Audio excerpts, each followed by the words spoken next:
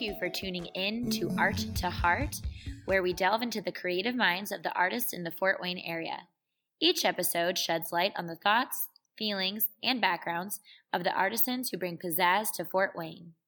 Tune in for tips on tapping into your creative soul and for more information about upcoming events in the arts community. The Art to Heart podcast is typically structured as an interview process.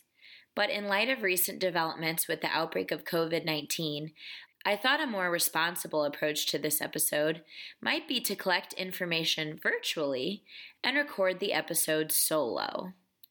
What you will hear in this episode is a collection of responses from local artists on their reaction to the viral outbreak. I wanted to know how the quarantine has affected some of the artists in our community mentally, creatively, and financially. The goal with this episode is to create a sense of understanding that now, more than ever, artists are being challenged to bring even more out-of-the-box thinking into their everyday work life, and that as artists or entrepreneurs, you are not alone in this struggle. Each answer brings a unique perspective to the problems we are currently facing, and it's a true showcase of how artists with various lifestyles are affected right now. The first question I asked each artist was, what are you finding to be the most challenging aspect of being a creative during a pandemic? Caleb Young, associate conductor with the Fort Wayne Philharmonic, said, as a conductor, I rely on other musicians to make music with. Without those musicians, I'm essentially useless. The hardest part of being isolated is not having that creative connection with my colleagues and sharing our art with audiences. This is uncharted territory for symphony orchestras and many other art forms. Jack Ellsworth, operations manager and programming director of Cinema Center, and also the owner of Midwest Fantasy, replied to my question with his thoughts that to him, the most challenging aspect of being a creative right now is fear of the future. He then alluded to feeling some pressure as he said, do I want to create something for myself or create something that can be lucrative? He also has fear of what the economy will look like. Will people still support the arts if there's an extensive recession? What forms of art will be lost because people just can't afford them? Christopher Murphy, assistant director and director of outreach with the Fort Wayne Youth Theater, said, I think the most challenging part of being a creative during this pandemic stems from the fact that my art form, theater, is such a collaborative one. I have no shortage of ideas and inspirations, even as I sit home alone. But without the ability to come together with performers, designers, artists, and audience members, I might as well still be a 9-year-old acting out shows with my G.I. Joes on the living room floor. Cassie Beer, singer and songwriter for the band Rosalind and the Way, responded to my question with, 2 things have been challenging. Number 1, I usually have a couple of hours of quiet time in the afternoon to create, when everyone is at work, school, or napping. Now, we have 3 kids between 2 and 9 years old, and our house is much more chaotic for my writing times. Secondly, I found it challenging to shift my headspace away from isolation and social distancing. All the lyrics I've written this week keep drifting back to ideas about going outside and being around people again. AiJaye Crowder, local performer and dancer with the Fort Wayne Dance Collective, said, for me, the hardest part is figuring out what to do creatively. I do have many projects at my house, but it's hard to know where to start. Some of my options for creative projects are missing essential components that I would need in order to do them. Having to purchase the missing items is also a struggle right now. Matt McClure, co-founder and CEO of 212 Creative Network, said, the most challenging thing is to unplug and silence much of the anxiety and noise from the community in general. It is scary, sure, but acting on that fear only feeds the anxiety and noise. This has only increased the need for me in my own life to carve out intentional, quiet spaces to create. I'm having lots of phone calls, video chats, and consuming creative work that lifts up my mind and spirit. Gregory Stieber, writer, director, and producer, said, I think the largest challenge during this pandemic is the unknown. Given that so many creative people are connected to nonprofit organizations, it is sad to know that all performances and events for public consumption are canceled for an undetermined period of time. I am concerned about the financial implications of this period, but I am confident of the fortitude and resourceful nature of the organizations that I'm so lucky to work with, now and in the future.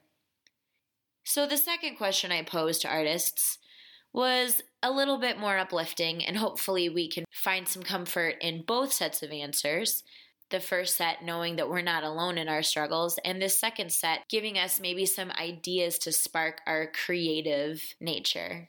And so I asked, what are you doing to creatively overcome your current circumstances? Caleb responded, the Philharmonic is partnering with WBNI on a weekly 2-hour show to offer musical comfort during these next few weeks.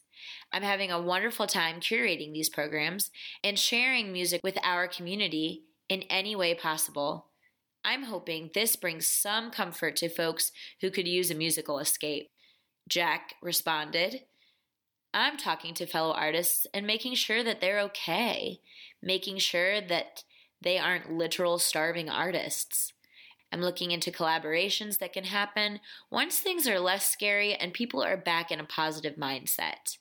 I think just talking with other people in the arts community is important to help combat these awful circumstances. Christopher responded with, it's really important to me that the youth theater is not just going into hibernation during this time. I've said many times over the past few days that our organization was founded in 1934 at the height of another national crisis, the Great Depression, for the purpose of giving area youth a creative outlet in challenging times. So, brainstorming with my amazing colleagues to find innovative ways to serve our current crop of young people in ways that still promote the greater good during this crisis is what has me fired up right now. I want to help them be creative and express themselves, whether that's through our social media or in front of their bathroom mirrors. Cassie said, I'm trying to let my kids in on the writing process instead of being frustrated that I don't have as much alone time to work on it. I've pulled out their toy instruments and just embraced the chaos for now. It's also been so inspiring to see so many artists take the live streams to share their gifts, and I'm really just encouraged by the tenacity of fellow creative spirits all over the world right now. Limiting screen time and getting outside is vital as well. Good point. AiJaye said, I will try practicing on my sewing machine and maybe work on costumes and a backdrop. I have a bad case of wanting to do everything and yet starting nothing.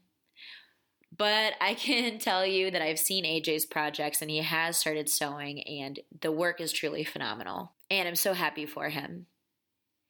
Matt responded with, staying in constant communication with my creative community is incredible.